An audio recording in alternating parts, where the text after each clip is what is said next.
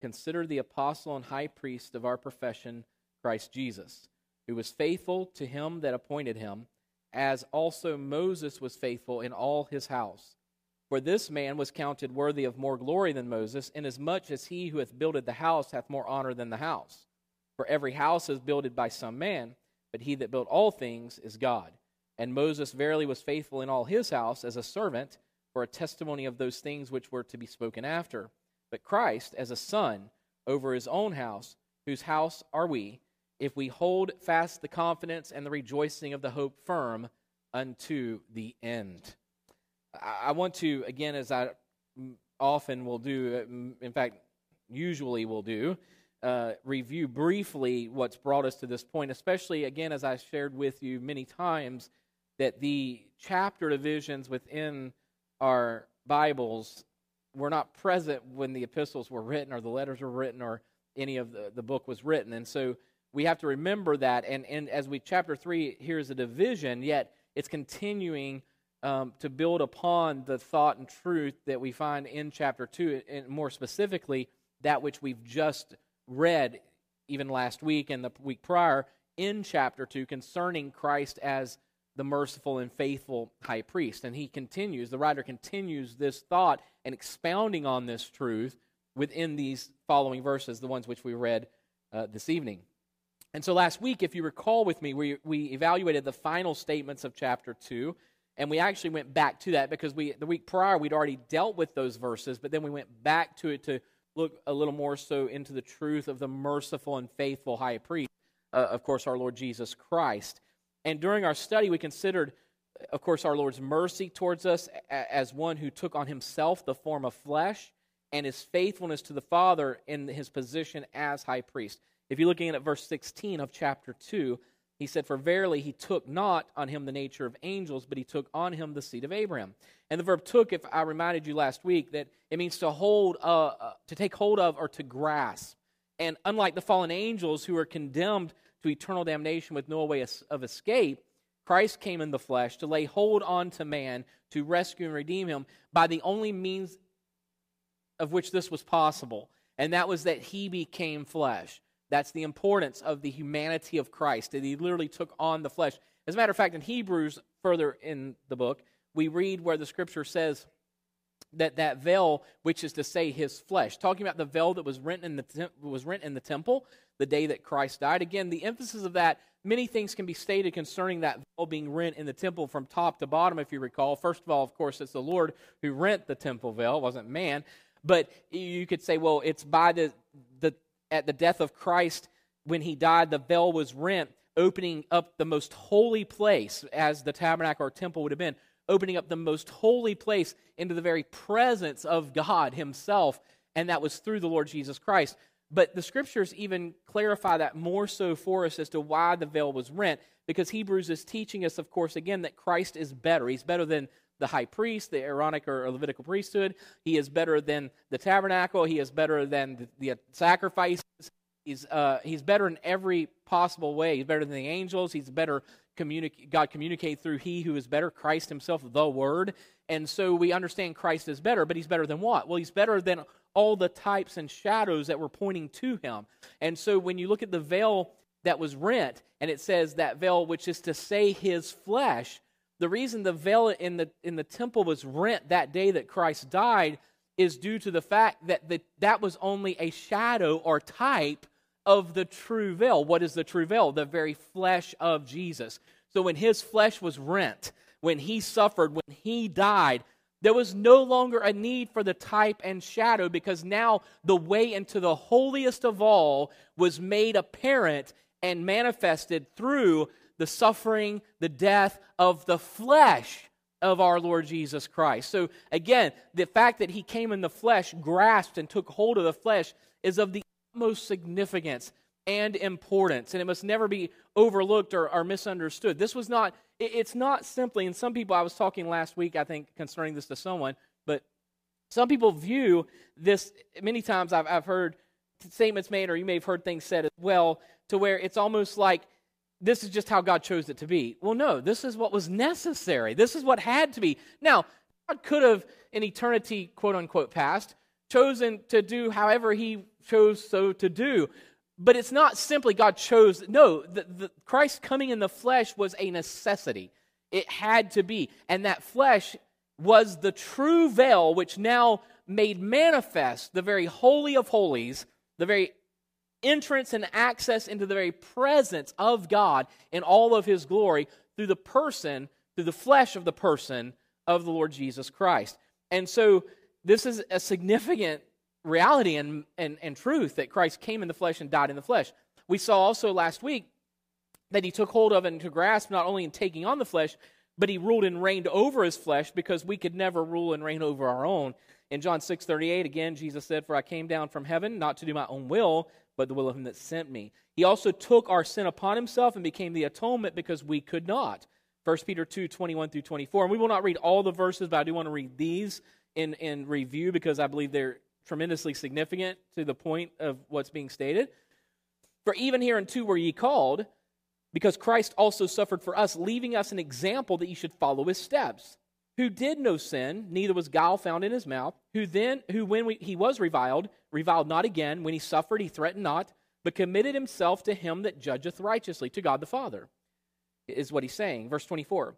"Who his own self bare our sins in his own body on the tree, that we, being dead to sins, should live unto righteousness, by whose stripes ye were healed." By the way, this is a reference to Isaiah 53, and this is not physical healing. Ultimately, will be physical healing in a glorified body, but this is not talking about your physical healing in this life you live right now.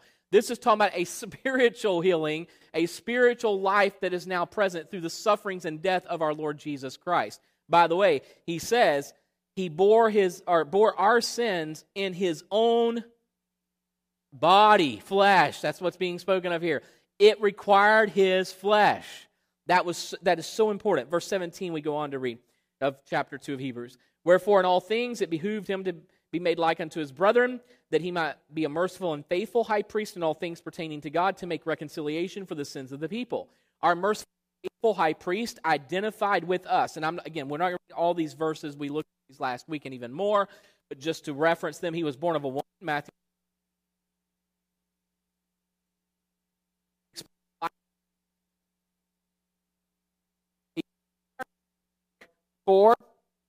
Verse 38, he knew what it was to be tempted in Luke 4:2. He knew the burden of sin, although he never sinned, 1 John 3:5. And so our merciful and faithful high priest identified with us as human beings. He experienced pain as we experience pain, in the flesh, that is. He did not,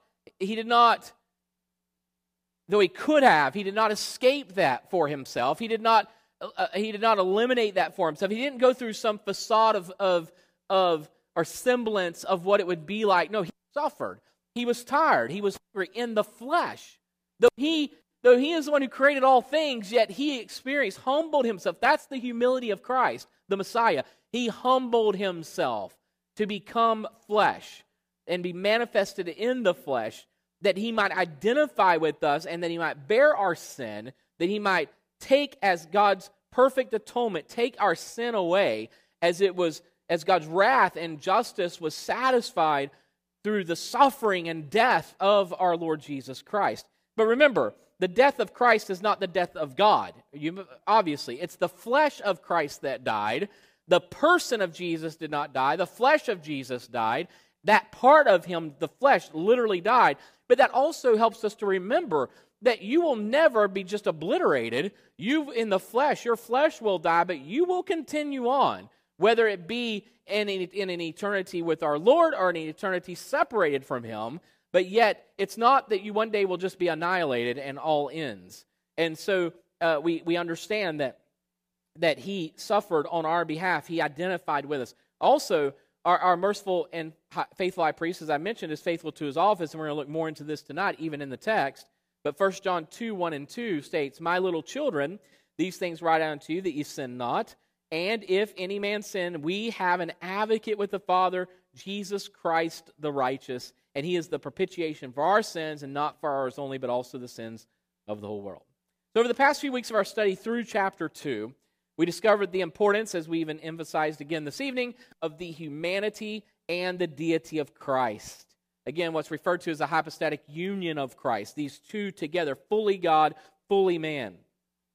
We have seen that our high priest is a merciful, he is a faithful, and an understanding high priest. He understands.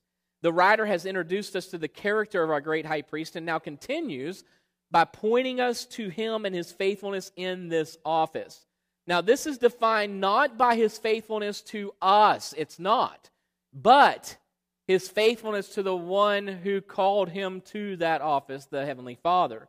We realize that the one who called him is our Heavenly Father. His Heavenly Father, our Heavenly Father, as followers and believers in Christ. Look at verse 1 again with me of chapter 3 now.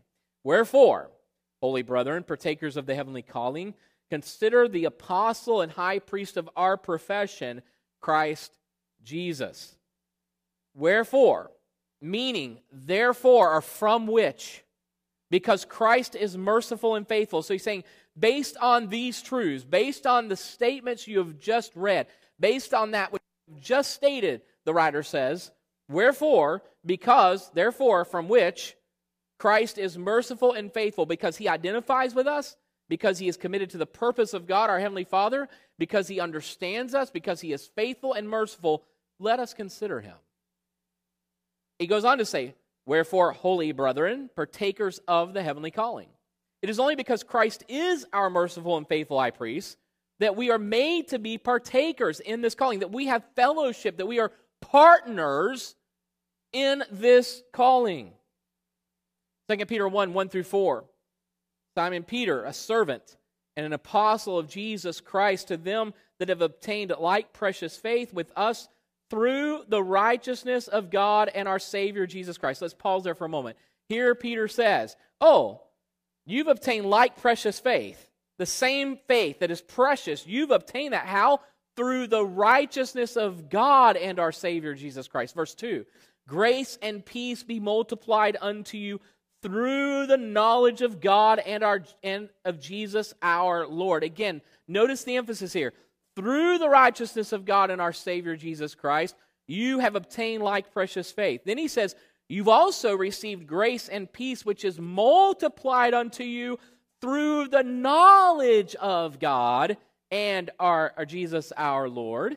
And then he goes on in verse 3 to say, according as his divine power hath given unto us all things that pertain unto life and godliness, through the knowledge of him that hath called us to glory and virtue. So 3 times already, it's through the righteousness of God and our Savior Jesus Christ, through the knowledge and through the knowledge of him that hath called us to glory and virtue, whereby, he says in verse 4, are given unto us exceeding great and precious promises, that by these ye might be partakers of the divine nature, having escaped the corruption that is in the world through lust. So here, Peter makes it very clear that, as the writer of Hebrews states, wherefore, holy brethren, partakers of the heavenly calling, Peter is clarifying, and we see this already stated in the previous verses of Hebrews, chapter 2, and now chapter 3:1, we see that the only way that we could possibly be made partakers of this calling, of the divine nature, is through the faithfulness, the righteousness of Jesus Christ, the Messiah, Jesus, and through knowledge of him, that we therefore, who've been called to glory and virtue, might be partakers of this divine nature through Christ. Simon Peter makes it clear it is through Christ. 3 times he states that we are called and made to be partakers. This literally means that we've been made to share. Partakers is to share, to be a partner of the divine nature. Now, don't misunderstand that. That does not mean that we have ever been nor will ever become gods. Of course we're not. But we have now partaken of the divine nature. How is that so? Through Christ. We are now in Christ. Christ is in us, and his Spirit dwells in us. This is the divine nature, and now we are identified in Jesus, who is the divine one. And so because of our identity with Christ and in Christ, we have become partakers of this nature, though it is not our nature, it's that we are partners in this nature. So it's not we become this, it's that we are now partners and share in the nature of Christ. Let me explain that to you a little further. This will probably click a little bit with you when I say this. Ready? We are called to and are declared to have what? The mind of Christ. You know what that is? That's being a partner of the divine nature. If we have the mind of Christ, it's only because Christ dwells in us that mind is now present and we are capable of thinking and understanding spiritual truth and thinking with an eternal worldview and biblical worldview because we now possess the mind of Christ, or we possess the Holy Spirit, who then provides us the mind of Christ.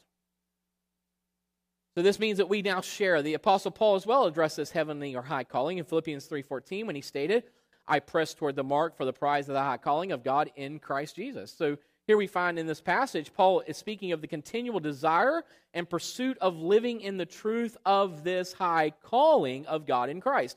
In the surrounding verses of the chapter, in chapter 3 of Philippians, Paul admitted to his own inability to attain to this calling, yet as well proclaimed his undying desire and endless pursuit to know and pursue this calling or purpose of God as God had provided for him to do so in Christ.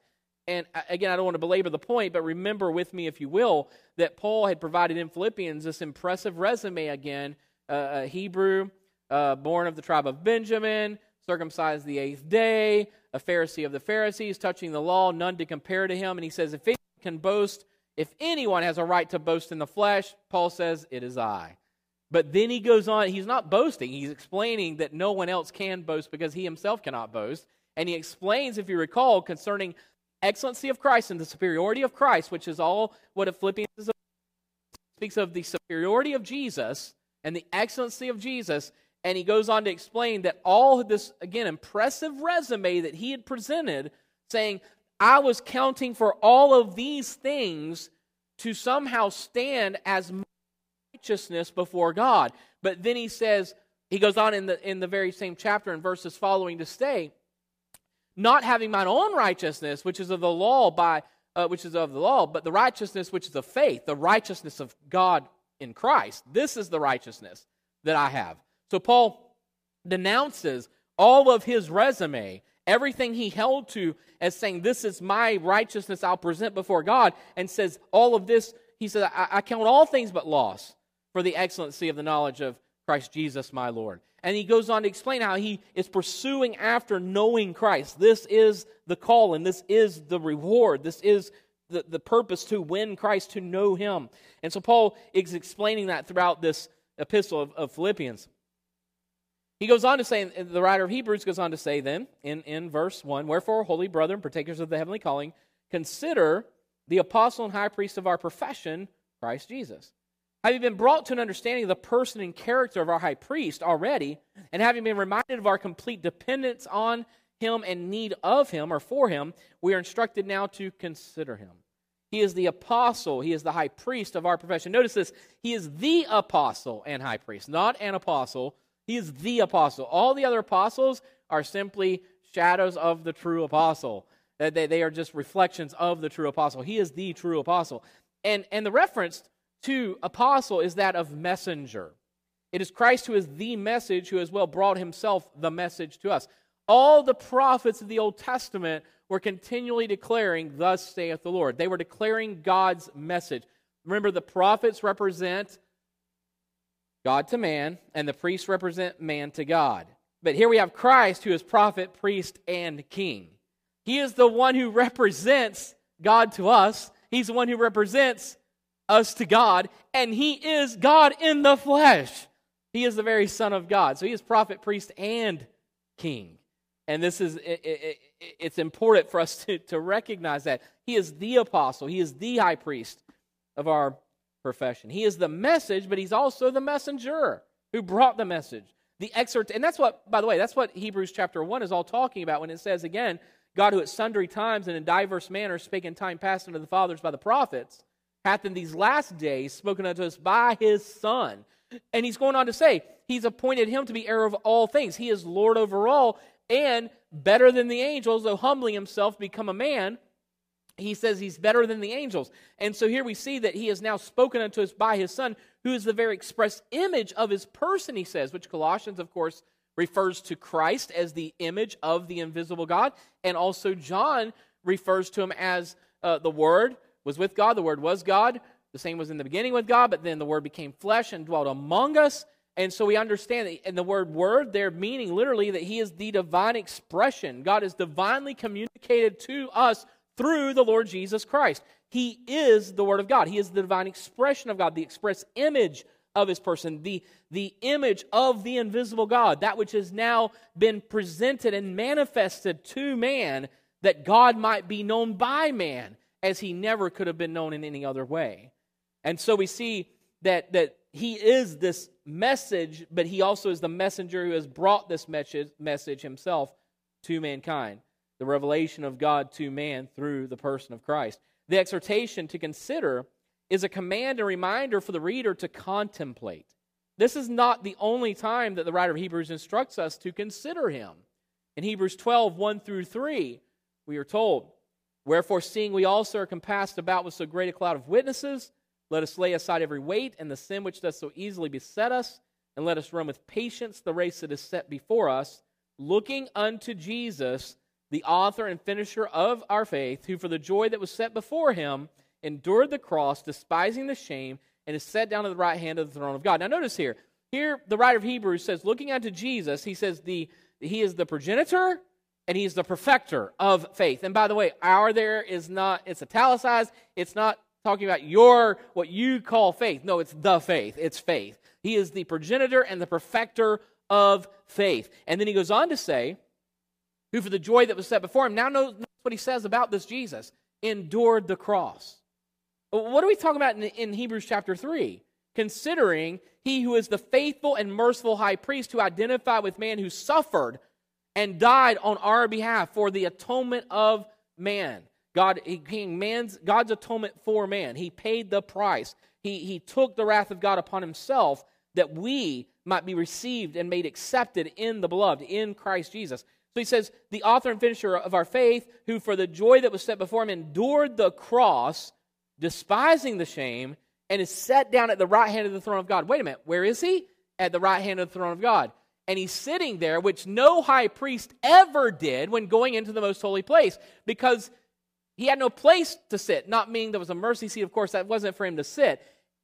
Place, of course, where God's mercy was being demonstrated to mankind, but he had to go in time and time again, year after year after year. Christ is sitting at the right hand of the majesty on high, beside the very throne of God the Father, and he sits there at the right hand.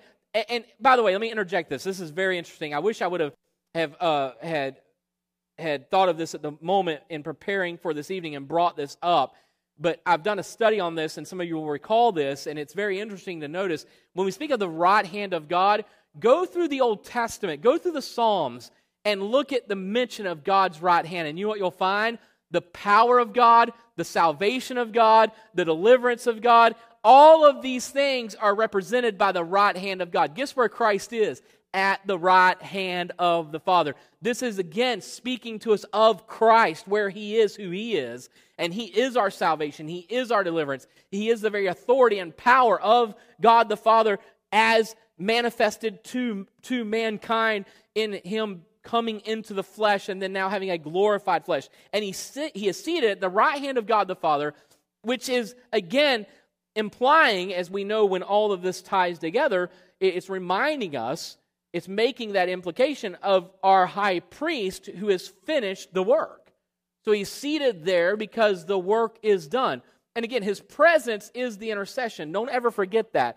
Jesus, again, is not seated at the right hand of God and then pleading with the Father on our behalf. He doesn't have to. He is accepted of the Father. The Father is pleased with the work and finished redemptive work of the Son. And that being the case, his presence, as long as he is present with the Father, we are interceded for because he is our representative. We are represented in him. We are identified in him. So he is the intercessor.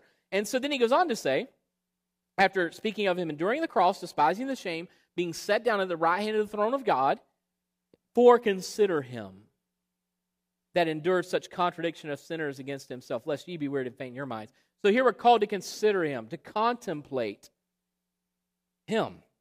The Hebrew writer is writing in an effort and with a desire to prepare these believers for the suffering, persecution, and even death that they would face. Hebrews 12:4 then goes on to say, the next verse, ye have not yet resisted unto blood, striving against sin. Notice what he says here, ye have not yet. So there was going to be persecution that would continue to come, even to the point of death. And the writer was saying, consider the one who is the faithful, merciful high priest, the one in whom you are identified, who identified with us. Consider him, contemplate him, because he is the example, of course, but he is the one who stands in our stead. He is the one who the Father sent for our redemption. And he says, you've not yet resisted unto blood. Christ died, and he brings that up here, the suffering of Christ. He died willingly, according to the purpose of the Father and the will of the Father, but you've not yet resisted unto blood, striving against him, but it doesn't mean that you won't. And so in the day in which this letter to the Hebrews was written, the writer was concerned that these believers keep looking to Jesus, that they consider, contemplate him, that who endured temptation and suffering, lest they grow weary and faint in their own mind. And this was based on the persecution that was taking place, and that they themselves would inevitably face. Let's look at verses 2 through 6 together as we will conclude our study in this portion of the text this evening. He goes on to say in verse 2 of Hebrews 3, who was faithful to him that appointed him, as also Moses was faithful in all his house, for this man was counted worthy of more glory than Moses, inasmuch as he who hath builded the house hath more honor than the house. For every house is builded by some man, but he that built all things is God. And Moses verily was faithful in all his house as a servant for a testimony of those things which were to be spoken after, but Christ as a son over his own house, whose house are we, if we hold fast the confidence and the rejoicing of the hope firm unto the end? Here we are once again reminded that Christ is superior to all who came before. Although we find Moses, who was faithful, even spoken of here, he was faithful, Christ is even more faithful. It is Christ who alone is truly worthy of glory and honor and contemplation. For it is Christ who is the substance of all that Moses testified of and was an example of. Think of this for a moment with me. Moses led the children of Israel out of the bondage of Egypt, but Christ has delivered us from the bondage of sin. Moses interceded during his life on behalf of Israel. Christ ever lives to make intercession for the believer. Moses was a servant of God, and as this verse speaks, these verses, Christ is the very Son of God. So what are some examples of how Jesus is superior to Moses, which is what is being stated here? Christ is better than Moses. And by the way, remember, if there was somebody that the Jews were going to look to, of course, Abraham, but also Moses. Don't ever forget that. Moses brought the law, of course. Moses was used as an instrument to deliver the children of Israel out of the bondage of Egypt, and Israel knew this. The Hebrews would have known this. They remembered this. They rehearsed this. They were very much aware of this. Christ is superior, first of all, in his office. Notice with him, Moses was a prophet of the law. John 1:17, we're told, for the law was given by Moses, but Christ is the apostle of grace. Verse 17 of John goes on to say, for the law was given by Moses, but grace and truth came by Jesus Christ. Now remember, what did the law do? The law never was intended to redeem, nor could it redeem. In fact, to really understand the law, you need to understand it according to the definition of it in Scripture. The law was not merely, as most people view it today, seemingly, it was not merely a list of do's and don'ts. Recall with me that the law, if you don't forget this, the law is a declaration of the righteousness of God. God is saying, I am holy and I am righteous, and I require and demand this and will accept nothing less than this. And also remember, as I've said to you many times, that when the people receive the law, as Moses comes off of Mount Sinai with the Ten Commandments, the Decalogue, which is a summarization of the entirety of God's law. That is not the full law of God, but it's a summarization or generalization of the entirety of God's law. And in the Decalogue, you find, again, that let me summarize that for you, okay? Because Jesus even summarized it more than the Ten Commandments did in themselves as Ten Commandments. If you recall, when Jesus was asked, which law is the greatest? Remember, he said, which is the greatest? and Jesus says, love the Lord thy God with all thy heart, soul, and mind, love thy neighbor as thyself, he mentions the two. Well, why did he mention two laws? Whenever they said, which is the greatest of the laws, he said two. Because the first portion of the Decalogue is all about our view and our relationship towards God. And the last part of it is our relationship between men. So when Jesus says the second is like unto it, love your neighbor as yourself, he's not equating these two as saying to love God or to love your neighbor is as important as loving God. No, he's saying first love the Lord your God, which then will result if you truly love him and you loving your neighbor. And he's really giving them the Decalogue. He is saying, and they knew that. See, we lose that. We don't understand that most of the time. Most people who read that don't understand that. He is giving them, in a summarized version, the Ten Commandments. He's saying, first you love the Lord your God with all your heart, soul, and mind. Then second, love your neighbor as yourself, which will be a result of loving God. He's saying the second commandment is like unto it. And he's not saying these are the only two commandments. He's saying this is really the summarization of the Decalogue, which is a summarization of the entirety of God's law. And so he's providing that for them to help them to see that. And so when we consider the law coming to the people on Sinai, when Moses came down from Sinai, you recall with me, when he brings the law to them, before he even was able to provide it, they thought Moses was dead, and they tell Aaron to build them a calf, and Aaron goes and does this on behalf of the people, and he leads the people in that sense into this idolatrous worship of this calf that they made, saying, again, this calf has brought us out of Egypt. And so now they are worshiping the calf and entering into all forms of immorality and sin for God. And Moses comes down from the mountain, he's holding the tablets, and what's he do? Breaks them. Why? He's frustrated, obviously, but in that we also are reminded that before the people ever received the law of God, they'd already broken it. They were already guilty.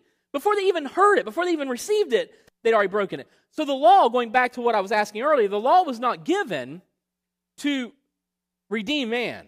The law is a declaration of God's righteousness and holiness. And remember, Paul teaches us in the New Testament that the reason God gave us the law was to teach us of our sin. And the law then drives us, it's a schoolmaster, to point us to Christ. Because we recognize that while the law is the declared righteousness of God, we can never measure up or live up to the law. We can't.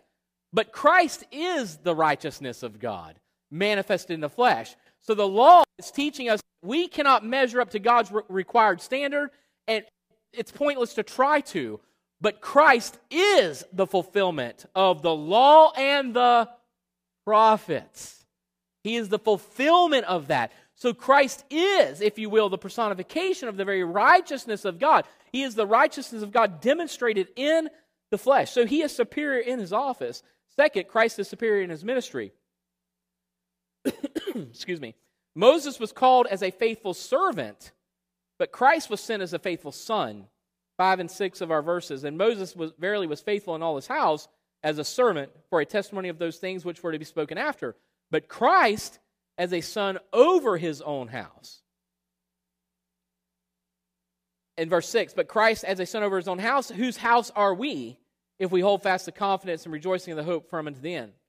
So we have to understand here, he says Moses was faithful in all his house as a servant, but Christ was faithful as a son over his own house, And then he goes on to explain what this house is.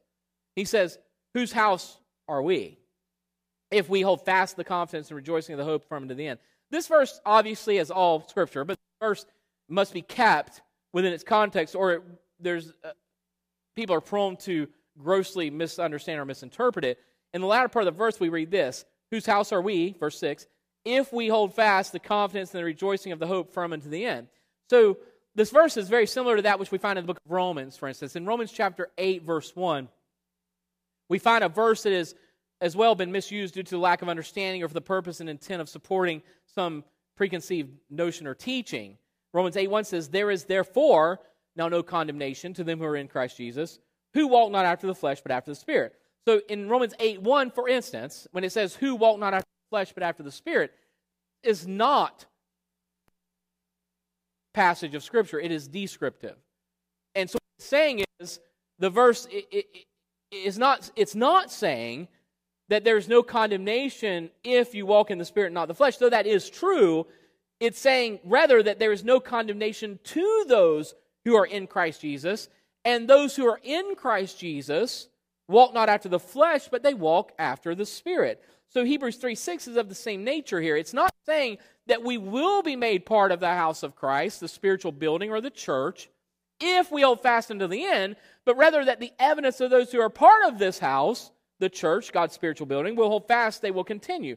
And so again, this has to do with the fact that understanding, just going back to other scripture, if you recall with me, even like when you look at Philippians 2:12 and 13, the latter part of verse 12, as you're aware, work out your own salvation with fear and trembling. Verse 13 clarifies that, for it is God which worketh in you, both to will and to do of his good pleasure. So we are working out, but only are working out that which God has worked in. The evidence, the outward evidence, the manifestation, or the outward manifestation is the evidence of the inward working of God within the individual. Again, let me clarify it or simplify it even more. We do not do righteously to obtain righteousness. But as believers in Christ, we have been declared righteous, and the very righteousness of Jesus has been imputed unto us, credited to our account. We had no righteousness, but his righteousness is now credited to us. And therefore, that righteousness cannot just be hidden away and pinned up within us. It's going to manifest itself just as much so as the wickedness of the world is manifested due to the sinful nature in which they still exist and live without the presence of God and the righteousness within their hearts and lives. So, Ephesians 2 speaks to this, if you recall, when it says, you were dead in trespasses and sins, wherein in time past you walked according to the course of this world, according to the prince of the power of the air, the spirit which now worketh in the children of disobedience. And he goes on to say, at times you walked in that same form, in that same wickedness, in that nature of those who are under the wrath of God. But the point is, he goes on in verse 4, but God who is rich in mercy for his great love wherewith he loved us, even when we were dead in sins, hath quickened us together with Christ, by grace you are saved. So here he's clarifying that we are redeemed and we are saved and we are delivered from that. Not again that we have no sin present with us, but that wickedness is now not the source of our life. It is Christ who is our life. It is Christ who is that source. So righteousness is now going to be demonstrated through us because righteousness is now within us. And so the same thing is true here. It's not, okay, well, he's over this house and you're part of that house. If you do this, then you're going to be included in this house. No, it's saying it's descriptive in nature again, not prescriptive, because we know again, even as Scripture teaches in so many places, not only is it God that which worketh in us, both to will and to do good pleasure, but as well, Philippians 1:6, being confident of this very thing, he which hath begun a good work, he will perform it unto the day of Jesus Christ. So if one is redeemed, we are kept by the power of God, but there will be evidence. Here's the point. There will be absolute definitive evidence within the life of every single person who's truly come to faith in Christ. It's going to be evident. There's going to be righteousness that is present. There's going to be a desired hunger after Christ and his truth to know him. And that's going to be within the life of the believer. And so while this teaching is argued and debated by many, again, the teaching of Scripture is very clear. There's nothing more and nothing less than the clear evidence of the transformed life within this passage in reality. 2 Corinthians 5:17 and 18, in the beginning of verse 18, you know these verses again, but therefore if any man be in Christ, he is a new creature. Old things are passed away, behold, all things are become new, and all things are of God. It doesn't say if you put away old things, then you'll be in Christ. No, if you are in Christ, you are transformed. You are a new creation. So we are not commanded to consider our faithfulness. That's what's so important here as well. Notice, he doesn't say, consider yourselves and your faithfulness. No, he says, consider the apostle and high priest of our calling. This is who we are considering. We're considering Christ. We are to consider the faithful high priest. We are to contemplate him. We are to meditate upon him. We are to keep him looking unto him. Keep our focus on him, remembering that it is Christ who is the beginner, the progenitor, it is Christ the author, it is Christ who is the perfecter of this faith, of this calling of God in which we live. So, let us consider him, for he is better. Christ is better. That's the whole emphasis again. So consider he who is better. All the high priests of the Old Testament, God was just foreshadowing his Son and the faithful and merciful high priest, the Lord Jesus Christ. The temple was a shadow. The tabernacle, the temple was a shadow.